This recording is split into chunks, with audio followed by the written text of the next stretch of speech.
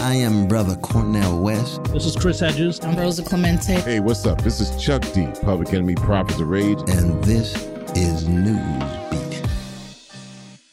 Hey everyone, this is Manny Faces, producer, audio editor, and host of the reigning New York Press Club Journalism Podcast of the Year, Newsbeat, where we mix high-level social justice journalism with music, and very often sprinkle in original lyrical contributions from brilliant independent hip-hop artists.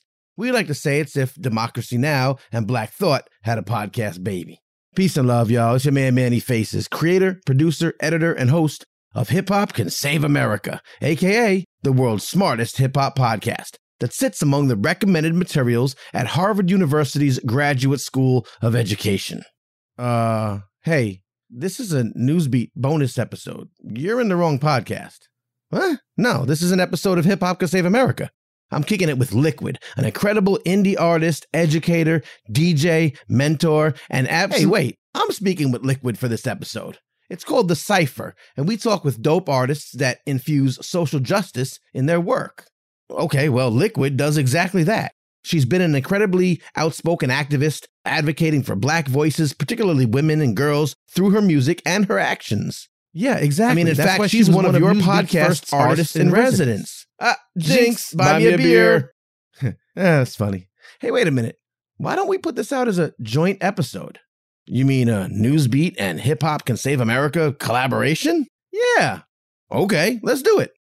Now, if only there was some common denominator between these two shows. Yeah. Well, anyway, please enjoy this discussion with artist, educator, DJ, and Newsbeat artist in residence, LiKWUiD, as we discuss how pandemic life has affected her livelihood, the importance of artistic and personal evolution, and what's next for this prolific edutainer. Yeah, no doubt. This is the Newsbeat Cypher, featuring LiKWUiD.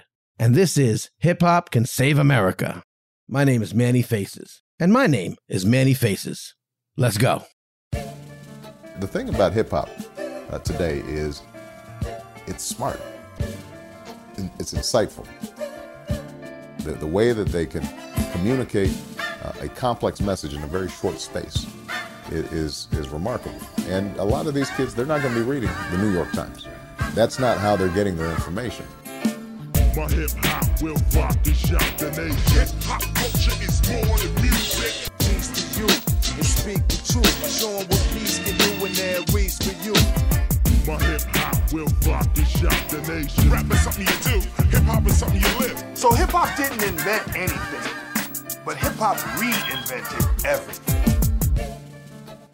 My friend LiKWUiD, it's been a long time since I've seen you, heard you, been in the same place at the same time with you. It is very good to see you. They won't see you, but I can see you, and that makes me happy. Yeah. So how you doing? Same. I'm feeling good, feeling great, blessed and highly favored, all the stuff the old folks say. Yeah. But I'm excited to see you as well. I think the last time I got to see you were DJing at Sidewalk Cafe or something like that. Probably so. So that's how long ago it was. So I've been looking forward to this. I appreciate you. We've obviously known each other for, a number of years out and about in the New York City area, as you were an artist, not from New York City. We'll get into that, but you were out around there and you were performing and doing wonderful things on the artistry tip. And then, of course, when we started the Newsbeat project, I knew that we had to get you on. And of course, you were featured on a couple of really great, powerful episodes. It was really great to have you as one of our artists in residence, and further our relationship as it pertains to doing work together that's meaningful and valuable. That's obviously why we're talking now in the Cyphers, because we still want to highlight folks like yourself, and especially you in particular, to find out like what's going on. What's, like you said, it's been years since we've been together, rocking the scene. And so I want to know a little bit about, where you're at today, how the, pandemic opening up slightly, I guess, for lack of a better term, is affecting your trajectory, what you've been doing in the meantime, because people want to find out more about you. And you have several monikers, like some of us do. You got a few AKAs. So please just let the people know how you present yourself to the world as an artist. Absolutely. It's a very... Work that out for me. It's a bit of a trajectory, right? Well, first I have to say, I feel truly blessed and honored to have been a part and be a part of what you all do at Newsbeat. Intentional content is something that I hold really true to myself, just as a human not even as an artist or creative. So just as you were going through that, I think some of my most favorite works, verses that I've written have been for Newsbeat. So as a creator, I wouldn't have been able to draw that inspiration or influence myself. So thank you for allowing me to tap into that side of spirit, tap into that side of expression, because I happened to scroll through and I saw the poverty one that we did. And one of my other favorites was like the extremist terrorists, like national home-based terrorists. Right. Radical Caucasian extremism. Yes, that was one of my favorite. And I, like it was the challenge of it, like really going down that rabbit hole and really researching, because that was the other thing about it, just having to research those topics. So very long-winded way of saying thank you so much for that. No, thank you. To answer your question, it's like, for me, it's that's just the name. Remember the name, Harlem Southern Belle, DJ LiKWUiD, forever in the mix. You can call me Faye, but you can never fade me. All of the good things. Faye Grimm, a.k.a. DJ LiKWUiD, a.k.a. Ellis for Love, a.k.a. LMA Flossy, LMA Glossy. I could keep going, but I'll stop there. I love it. I knew it was going to be a thing, so I wanted to hear you run it down.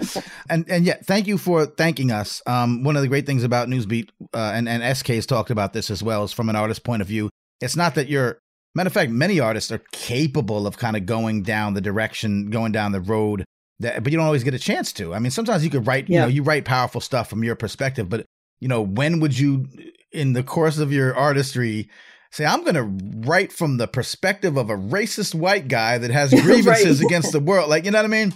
Absolutely. Absolutely. The hands of time couldn't untie these thoughts to intertwine in my mind as we rise, watching the tides collide. Affirmative action and class action suits pursuit you find, instead of working on your own, getting a job like mine. Got the left-wing commies conversing on their purposes. Women, Jews, gays, hijab wearers in their turbans. It's everybody you see, every category. America is inclusive to everybody but me. But what about me? I worked 3 jobs to get through college. Wasn't less fortunate, so couldn't get a scholarship. For straight white middle class, the world has a coup. Can't even smack a piece of ass without hearing me too.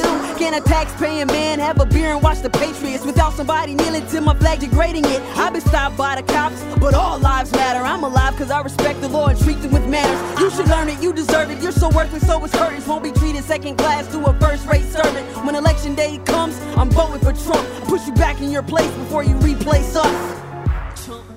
I got to tell you, amongst us and for everyone else, the verse on the Abused and Alone episode, the work you did on the women behind bars and sexual abuse behind bars and Me Too movement behind bars is easily like you say, this is some of your favorite work that you've ever done. It's easily some of the best stuff I've ever heard from any artist, across the board, bar none. So, and I know that my folk at Newsbeat, we in awe of that work.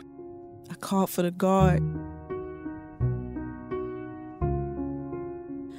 I called for the guard, he looked back. Our eye contact was confirmation I was going where I can't come back. Even after the scars heal, my mental often relapsed. He looked away and said nothing while they circled to attack. The first punch was blatant. My first sight of blood, I almost fainted. Ingested by fear, regurgitated, I protested. It's worse than being arrested. He orchestrated the attacks to flex the domination. Rather die than have my body invaded. Rob my house and bank account, but not this type of invasion. God help me. God left the room. I see the devil in the corner handing her a broom. What would you do? I'm fighting for dear life, taking one of them with me. And if I gotta die tonight, I'll make sure she won't forget me. The screams of silencing, it's like the embodiment, suffocating, never dying while they breathing free oxygen. Why you lie to me? I'm supposed to pay my debt to society. The crime and punishment have no equality. Uncle Sam's gavel to Billy Club Bill, supposed to be a badge of honor. It's a license to kill. I'm still alive though. A part of me arguably died inside though, but I survived, yo. Now I'm letting everybody know. I'ma tell it, I'ma belt it while there's breath in my lungs till every peak and valley felt it. Every woman, boy, and girl that had their innocence stolen. You're not invisible, you're invincible, and now you know it if no one noticed. It's not your fault. We gon' point these monsters out till they all get caught. Look, we'll pat each other on the back all day. True. Now, obviously, we took a hiatus from making full-fledged episodes that included artists. Had to slow the roll a little bit because of the pandemic, and we managed to keep on putting out good stuff, thankfully. And we did a bunch of artist-less, sans artist episodes, which actually really went well. And one of them actually won the New York Press Club Journalism Podcast of the Year award again for we won with Why We Riot. Gosh. We won in 2021. Right. Didn't have an artist on it. So while we love our artist friends, we're glad that we're able to keep the messaging going, even though we weren't able to collaborate. And we will again come back to the combining those forces. But because we took a hiatus for a while with working with artists, I'm sure that as an artist yourself, how did the pandemic affect you personally, professionally? Mm-hmm. Just to give a kind of idea from an independent artist that kind of just does their own thing and, doesn't have the machine of, giant corporations to necessarily maybe, hold them up during these times. What did you have to do to, how did it affect you? I'm going to just rip the Band-Aid off. Yeah. I came back home. Yeah. I'm in South Carolina, yeah. And just to paint the full trajectory, I went from gigging 3 to 4 nights a week, creating, independently, but pretty frequent enough for what I wanted to do as an artist. Yeah. And I worked full time. Right. So, I was one of those artists that was lucky and came in kind of at the nexus of what we do for passion, kind of overlapping into corporations needing it now. Yeah. So I was working as a music curator for an app. So I pretty much got to DJ for an app. Tech made it possible for us to do the stuff that we would do for free or just for friends. Sure. They made it a job, So I was in a place where, I was in Harlem. I was going through a tough personal time that I won't get into, but I was, single in the city again and just kind of in Harlem figuring myself out. And the company laid half of everybody off, and, the pandemic had already been setting in. So, my sister pretty much told me get out of New York. You better come back home. Because if you remember that time, it was pretty scary. You were in a hot spot. Yeah. I was in a hot spot, and I was following the protocol, and staying literally just staying at home which is great. You can FaceTime and everything. But I think we all remember that first onset of just being alone for hours on end or whatever, So for my own mental health, I was just I'm going to go home for a couple months and I'll come back once all of this is figured out. Yeah. You'll ride it out. I was I'll ride it out a little bit. Well, it's not going to be that bad. Yeah, exactly. It's not like it's going to last 3 years or anything. Right. Right. If I could time travel back to 2020, girl. Yeah. Yeah. So, fast forward through that time, I was sleeping on my sister's couch. I was freelancing. And as an artist, I wasn't in a creative space. I can be an empath sometimes, a lot of the time. So it's harder for me to create in certain circumstances. I can fight the powerful people across the seas and, want to speak up for everybody when it's time to do that. And there was space for that. But I had, gone beyond wanting to use the paintbrush, if that makes sense. Right. I'll let people interpret that how they want to, but I was we're going to march out here. How we marching? Let me know, because that we hit that point as well. True. We faced the disease of racism. We faced the disease of COVID-19. Yeah. So the viruses, I should say. Yeah. I had to go through all of that. And I got to a place where I was centered. I spent a lot of time with myself and reflecting on the last 15 years in New York. And I quite frankly didn't like a lot of the things that that I had let go. I felt I lost a part of myself. And I say this quote to my students, never shrink so much to where you lose yourself. You don't need to bend for someone else to stand. And you also don't need to puff up to prove your point or prove who you are. And I lost a lot of that. So I had to come home. And in that, right now, I was figuratively and literally. Figuratively, yeah. Got it. Yeah, factual, so, fast forward to now, I'm still working in the audio content space. I'm working full time. I'm making what I want to make for now. I am actively creating more so as a DJ now Mm-hmm. than I was as an MC. But, I'm still working on potential MC things. But, I just hit that 40 mark. So also, it's like, what's next? Mm-hmm. I think that hip hop is mature enough to appreciate grown up raps, which I'm glad we finally hit that age. Like rock and roll has been doing it. Like Elton John just played Barclays. Like, Right. He's going to tour forever, so I think hip hop is getting to that point too. But also, I don't know if I ever saw that in the cards for myself. So I'm curious about executive production. I'm curious about, I don't know, taking like the DJ Khaled road without the DJ Khaled approach. Right. But I love DJ Khaled. No, that's no shade. Yeah, I got DJ you. Khaled. I love Khaled, Right. but I would love to see that from like all women's type, I don't know, collaborative thing. And I executive produced it, but Yeah. I'm keeping all of those doors and ideas open. So, and then like, I finally just checked off boxes that I had for myself. Like that I might have lost sight of, like this house I'm in right now. Like I bought this, like me and my sister went in together, but this was our process to just start generational wealth. We'll continue it, I should say, in our family and for it to be a conversation point. Cause my mother's side of family, we're Gullah. So we do come from, Sea Island coast, the land, and we have our property still there, which my mother's grandfather owned, but no one's teaching the process of how to make sure we maintain that. So I'm talking about all this Black Power stuff, and what do I own? Got it. What's actually Black Power, and what does that look like? And not even from a fiscal point, because everything's not about money, but how do I walk that lesson that I'm showing on social media? It's like, I had nothing to back it up, and I didn't like that I didn't like that. So yeah, I was definitely one of those artists that I needed this time to find myself again. I was going to say, it's sort of like, I'd hate to call it a blessing in disguise. I think that's too, not nuanced enough, because it's, certainly not been a blessing, but you found a way to navigate or take that time, seemingly, I'm speaking for you, to get a better understanding of where you were in life. And maybe it was just a timing, maybe a 22-year-old or a 70-year-old wouldn't need it, but at the timing might've been right for someone like yourself in that particular time. And I wonder, I often say, like, folks who have faced, oppression and real negativity have often found ways to take a bad situation and make something out of it. Certainly hip hop also, at the core of it.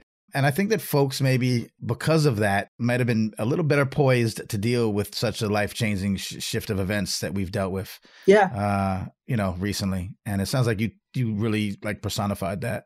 To your point, like that's kind of how technology is created sometimes. Yeah. Like I need this thing. I don't have it per se. I need to figure out how to make something work. Right. Right. So, it's true. Like sometimes you have to, build the plane while you're landing it. It's scary. I feel you. Yeah. It's terrifying, but you're like, yo, if I don't, I'm going to crash. So I gotta do what I need to do.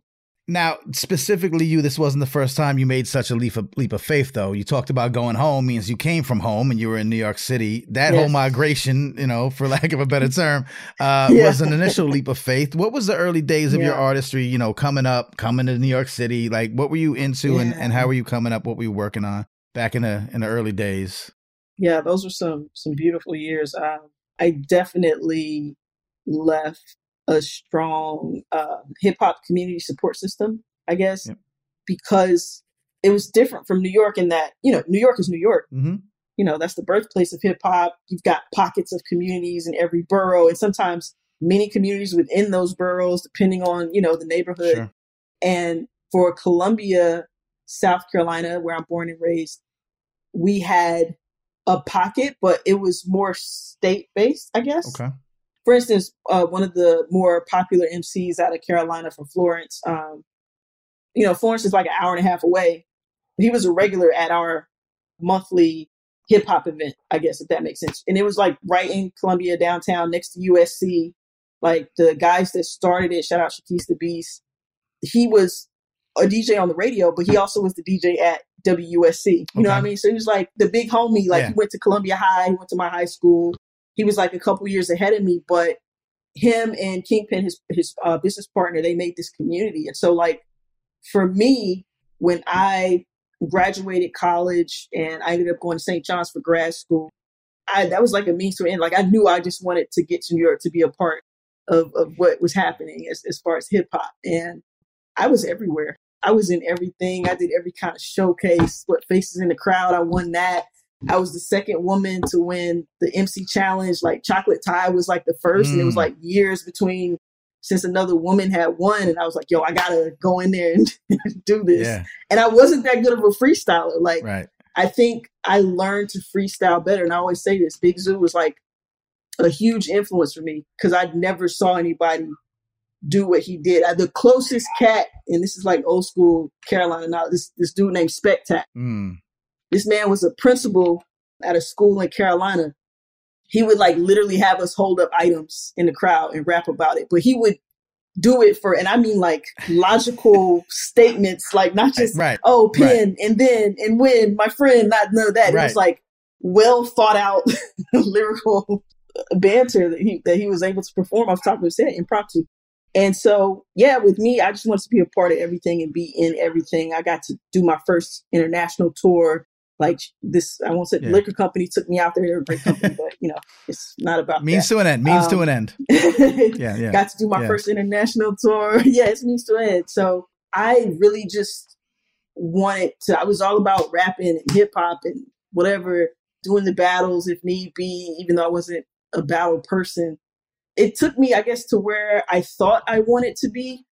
And you know, even when I did get signed, and which was years later, I still feel like there was more to music that I wasn't tapping into. So being a DJ gave me, I guess, what I felt like I had been missing, you know, just falling in love with music all over again, you know. And I was like in high school, I was on drumline. I was a snare drummer. I was the percussion captain for like 2 years. So it gave me a bit of, I guess, and you know what, to be honest, it made me a better rapper. It made me a better MC. It made me a better songwriter. I would say more listening to music, more genres, more influences. More exactly. Yeah. Exactly. Yeah, because you were, as you were saying, you were gigging so much, but you were at least half the time, more than half the time, you were DJing. You know, you were out there spinning. Yeah. And I felt like I went through my catalog one time and I was like, yo, as a DJ, I have this thing. Like, if I play a song, I stand behind it. Yeah. 10 toes down. Like, I don't care. You come up, yo, I don't like this song. Play this. No, you need to hear this. Got it. And this is why. It gave you some opportunity to do that, too. It gave me the opportunity to do that. Yeah. And I thought about my own music. And I had like 4 or 5 projects out. And I was like, what song of mine could I play in the club and stand 10 toes down? It was only like 2 records. Do you know how much of a real moment that is to look yourself in the mirror like, if young LiKWUiD came up to grown LiKWUiD, like, yo, can you play my record? I'd be like, yo, sis, let's just build after this set. Right. Yo, sis, I'm with you, but let me listen to some more of your stuff. Yeah. You know, because I was like, nah, I couldn't. And I'm spinning in Harlem. Yeah. Like, you know, we talking black. You talking African black. Right. You talking HBCU black. Right. You talking about New York black. Right. Like, this is like, you know, they hold you accountable. You can't be playing no whack stuff on Friday nights in Harlem. Right. Are you kidding me? Right. Indeed. So got it. So that also made you say, wait a minute, hold on, let me adjust. Exactly. Yeah. What was the mentality from an artist perspective? I mean, it's not like you were always making, you know, crappy music. Like, you're making good stuff. But at some point, what did that change mean to you in terms of your artistry, in terms of maybe some of the subject matter or some of the angles or approaches? Once you started realizing, like, you know, I don't want to say step it up. I'm not trying to downplay what you had, you know, doing beforehand, but change it up a little bit. What does that mean? What does that sound like? What kind of stuff you were doing after that? I think that it was authenticity. Yeah.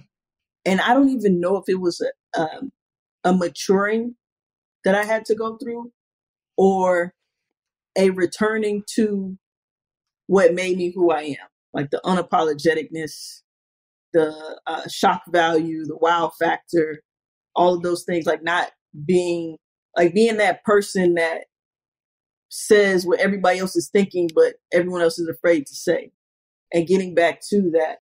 There would be songs here and there, but I don't even think it was a full project that I felt that strongly about. And, you know, like with my newer stuff, okay, so Fake Rim, LMA, Flossie, those were my last 2 projects that I put out. And there's so much growth in between those 2 projects. And it's not just because one is a traditional producer MC album and one is a full on live project. But I think the amount and care that went into formulating, I guess, what Ella Mae Flossie was, and also because it was an ode to both my maternal, paternal grandmothers and my mother, like it holds their names. Yeah. I took a special care with that project. And also I had so many collaborators. Like, I don't like wasting people's time. Okay. I don't want, you know what I mean? I'm very particular about that. And I'm very, very careful about someone lending their art too. There was a lot of intention there. So I think the authenticity of it was that much more impactful and important to me too.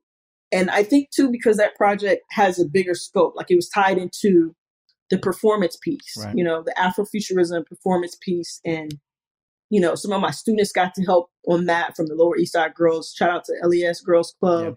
Yep. Shout out to all of the people over there that made that possible. And, you know, this was my first time doing a multi-dimensional presentation in the planetarium, and with actors and with a live band and with dancers and with, you know, so I think from that angle, like I wanted to push myself more. And it's not to say that I didn't push myself on Fake Rim or No Regrets or Gummy Bears and Champagne. Like I pushed myself more, but from a different way for the work that I am doing now and I want to do now.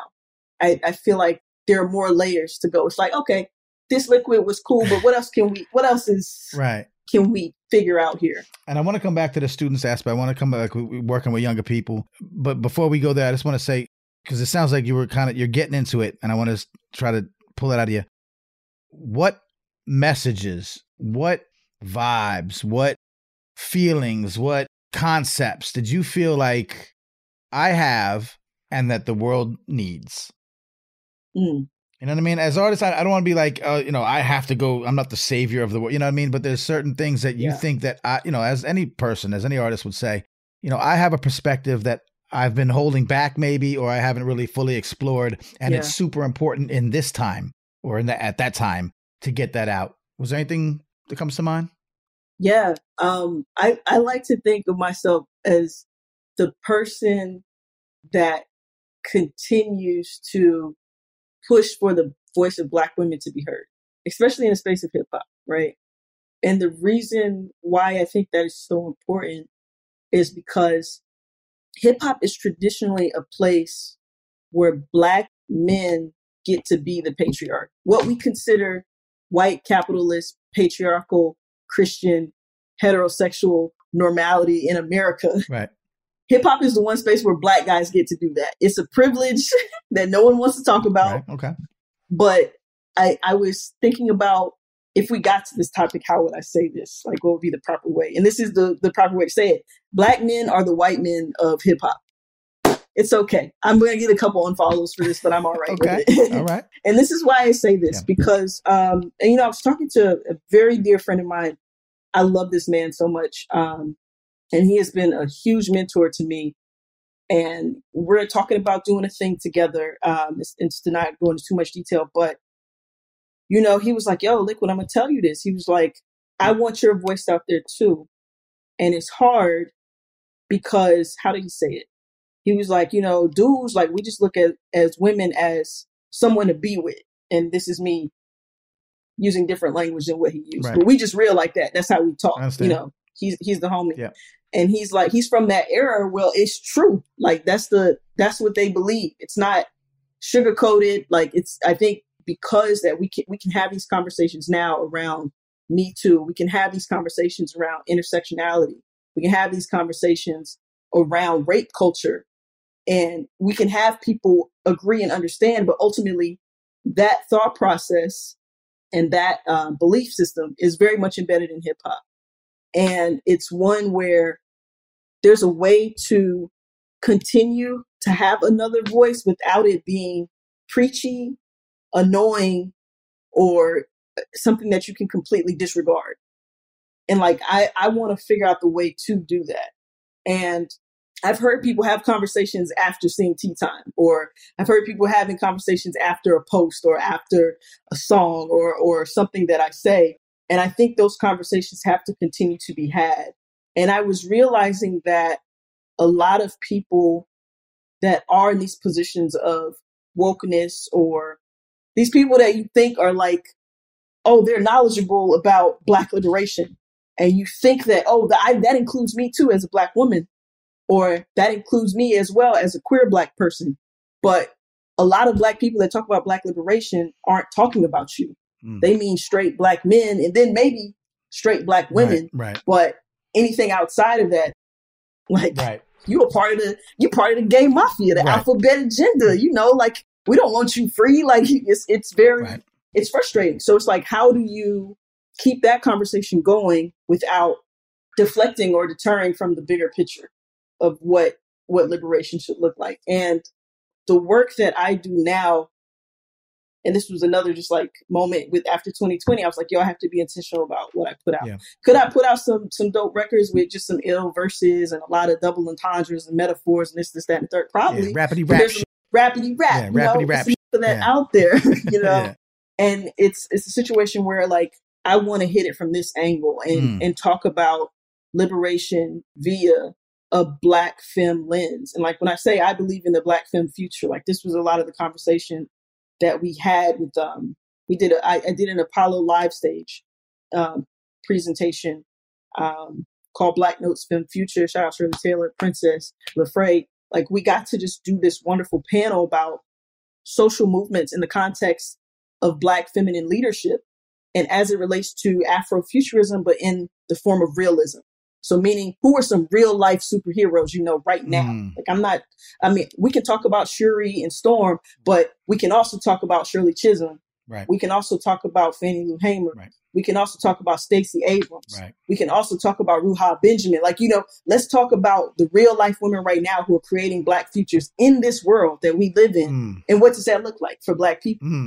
And it's one of those things where, it's the old school term, until everyone is free, no one is free. Right. Right. So that includes within a racial, we could stick within the racial construct, but that includes all people that are not considered the majority of that minority, if you think about it that way. So I think that's when I reached the crossroads. For so long in my career, I was so focused on racial injustice in the liberation of Black folks. And I was looking at it from that heteronormative lens. It's like, yo, I got to stand up for my brothers. And Black women, we're raised that way. So much to the point where we'll put our own bodies on the line. We'll put ourselves second.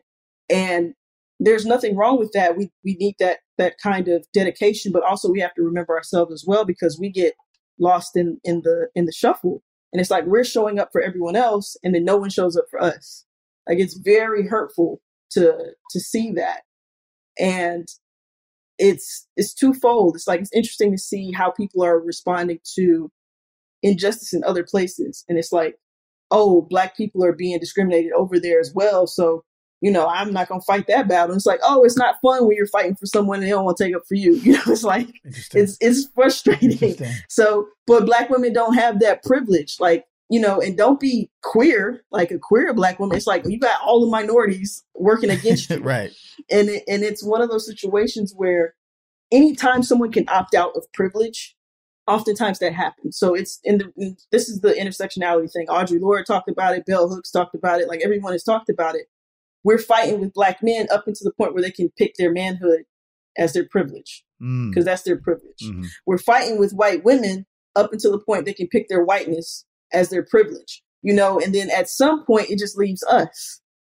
And, then you add in the third queer or hetero lens, and that's a whole other thing as well. So the moment I realized there wasn't that many voices out there like mine that could speak to this with this kind of passion and the amount of empathy as well, because it's tough. Yeah. Like, some days I'm like, yo, I don't want to do this.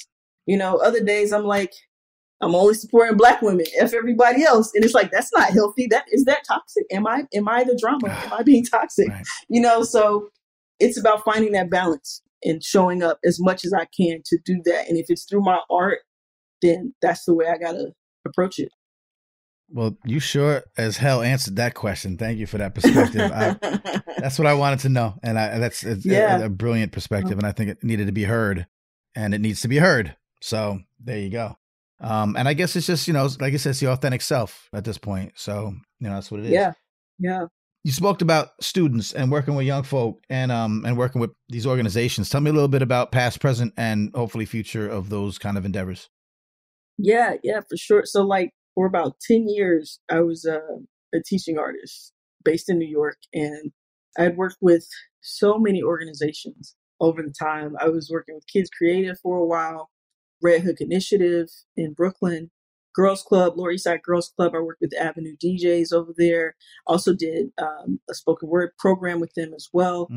And the Apollo Theater Education program, I worked with them a good bit. Even in the virtual world, we were able to continue doing work together as well. And I had worked in a few just after school, public school programs where you go in and work with the young folks. You know, I always say, like, I think that's just something that I inherited from my mom and maybe some from my dad as well. Like, my mom was a social worker. My dad would work with the youth over at it's a place called Willow Gray, where like the juveniles would be. So he was like a counselor there for a while after he left the service. So I think that's just something that I inherited from them. Like, I always felt like there's fun ways to have education. And like when I was a teenager, like my senior year, going into my freshman year in college, this poet, Omari Fox, was doing a program at this high school called Marlboro High. It's like, you know, in the woods. So I went over there, like, got to hang out with the kids. And, you know, this was way before I even knew what a teaching artist was. But, right, you know, I got to freestyle with the kids and we made our own songs and everything. And it was just something that I really enjoyed. And I felt like this is an easy way to just make a fun access point for English or, you know, and for whatever, studying history, for anything. Right. Yeah. For anything. And you know that I'm a big advocate, obviously, for the intersection of hip hop and education. Hip hop is mental health therapy, or, you know, something I do when I'm not doing Newsbeat. That's what my whole thing is about, advocating and promoting that. For the people that don't know, because people say, oh, yeah, it's cool. You all just sitting around doing raps. Like, yeah, okay, that's cool. Right. Sure.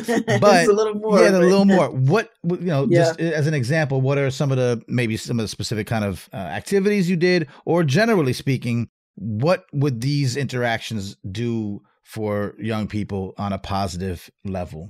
Yeah, absolutely. So I'll just use two examples for the classes, my teenagers over at Red Hook, what we used to do. So this was fun because this program, I actually shout out to Tony Blackman and Atlas. Oh, yes. Just the good big homies. Yes. Atlas had a program called Intentional Movement. And I believe through that, it was a hybrid of moving, so breath control. So it also brought in the wellness part of being an artist as well. Yeah. Combined with learning just the different forms of literature in rapping. What's personification? What's metaphor? Whatever. So I kept a lot of that too, because I think that's important to just help with creative writing. Yeah. But we also would bring in the entrepreneur side of things too.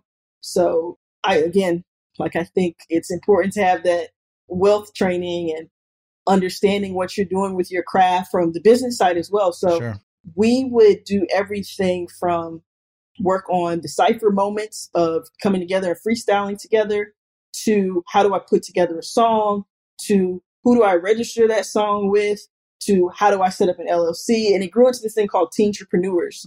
So it was like teen entrepreneurs. And so not everyone was an artist. Like, I had a good bit of MCs and musicians, producers, but I had a kid that was into gaming, like just video gaming. Right. And like his thing was, and this is before Twitch, Manny. So his thing was, I just want to play video games and have people watch me. And I was like, all right, well, I guess kids are into that. At the time, it wasn't. Yeah. So isn't that crazy? That's so now in Twitch, that's all Twitch is right now. Yeah. So I actually wonder how he's doing.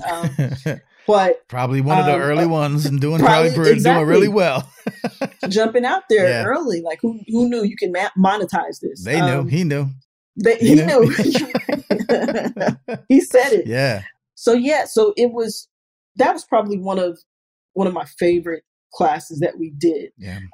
Just being able to talk about all aspects of the music business. Right. And just using hip hop as that gateway to do so. Right. Because even if they don't ever become a, rap star on a label and need to know, ASCAP and BMI, they've learned some business skills. They've learned some financial tips. They've learned some life lessons that have nothing to do with being a rapper, famous rapper. And of course, if they do go on to be a famous rapper, then that's good too. They know how to watch their pockets. Then they got So yeah, either way. But life lessons, that's the key, is that you're teaching life lessons, and they're interested because you're attaching it to music and the culture. Yeah, it's something that sticks with them. And, we also would have lessons around various arts movements, so the Black arts movements, Harlem Renaissance, like all of those different waves as well, and still be able to relate it to not just new school hip hop. They would play stuff that they're listening to. I play stuff from my era. Right. That's conversation moments, conversation pieces as well. Yeah. So it just works holistically all the way around. It's like the medicine in the applesauce. Yeah, per se. 100%. And it's a valuable thing, because obviously we don't see a lot of that. Maybe enough of it in the schools themselves. Like the schools are reluctant to incorporate some of these things. Obviously, the hip hop ed movement and the folks that are trying to change that. I work with a lot of those folk as well. So we want to see more of that. And I'm glad you gave those examples to just kind of demonstrate the effects and the importance. And I bet you they will never forget rocking with LiKWUiD in those. I think so. That brings me to, I guess, current times. Have you been able to do much of that recently? Are you planning to? Now, I know you're somewhere else. You're figuring out, where life is going to go next. What are you working on now in terms of that, or really just in general? Like, what you got going on? So yeah, right now, I just finished. I still collaborate with the Apollo Education Program, and we just finished, like I said, Black Notes Femme Future, which linked in Afrofuturism to real life social justice movements. Re-released again for Women's History Month.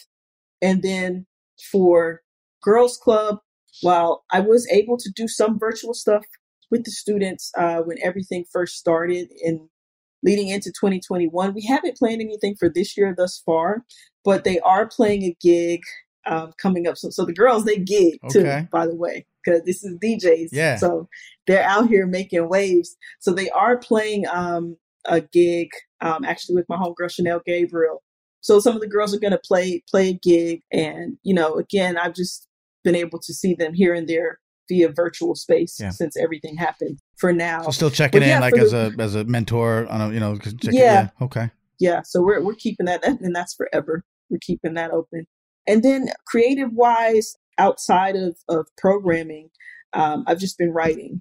So, with Tea Time, I was blessed enough to present it on Governor's Island in October, and wanting to do some more collaborations and present it again and get it to where it needs to be. So I'm going to take some time to just write for the spring, but hoping to head back to New York in around June to do a couple things. So still working a bit, but taking it step by step. Yeah. My ultimate dream, though, I would love to come up with some kind of scholarship or grant program focused for young women who want to go into these various types of fields. Yeah. So that's the ultimate dream. Yeah. We'll see how those steps can come to fruition. Oh, well, I if I had a bet, I'd put money on it. So, so, all right, very cool. That. Well, listen, I'm near Atlanta now. I'm trying to get back to New York for a little bit. Let's do some things back up there. Hopefully, maybe we'll go around the same time. I'm thinking June, July also. So maybe I'll pop up and hopefully we'll cross paths. If not, wherever you are, please keep me informed.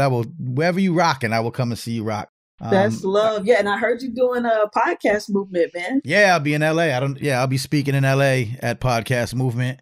And I've got a few other speaking things going on, actually. I've got a few things. I will be back I'll be at Rutgers in May. That's amazing. I got a few other things bubbling. So I'm out here spreading the gospel of how hip hop can save the world. And whenever I do, believe me when I tell you, this is 100% truth, that you are very often one of the names that I'll bring up as evidence of that. And of course, you do it with the young folk. You do it as an artist. You've done it with Newsbeat, and I hope we get you back on. I know we will. As soon as we get rocking again with our, full artist episodes, which I suspect is coming sooner than later, we'll get you back on if you would have us. Absolutely. Absolutely. Very cool. Let people know. I will let you know, and let the people know where they could find you. All that, regular end of podcast interview stuff. Yes. So, this is LiKWUiD. You can hit me up wherever at LiKWUiD. That's LiKWUiD. Check out my blog /journal, Diary of a Mad Black DJ on www. That's a lot of W's. All the W's. IamLiKWUiD.com. Every couple Fridays or so, you can catch me on WBAI Radio 99.5 as a guest conductor. And I'll be around. Hit me up whenever. Join my Discord, Black Notes, Film Futures, all of the good things. And Ellis for love. That's what's up. Well, I love you, and I'm glad to you. I'm glad to spend this time with you. Yeah, same. This made my day. Right. Made mine as well. Let's catch up again soon on the non-news beat tip. For sure. All right. In the meantime, you be safe. All right, for sure. This has been a joint production of the Newsbeat podcast from Maury Creative Studios and Hip Hop Can Save America, presented by the Center for Hip Hop Advocacy. Both shows are produced by Manny Faces Media. For more information on either of these shows, please visit www.usnewsbeat.com or www.hiphopcansaveamerica.com, respectively. All the information you need will be at those sites. Once again, on behalf of everyone involved in both of these incredible shows, my name is Manny Faces. I thank you for listening. We'll be back soon. Peace and love.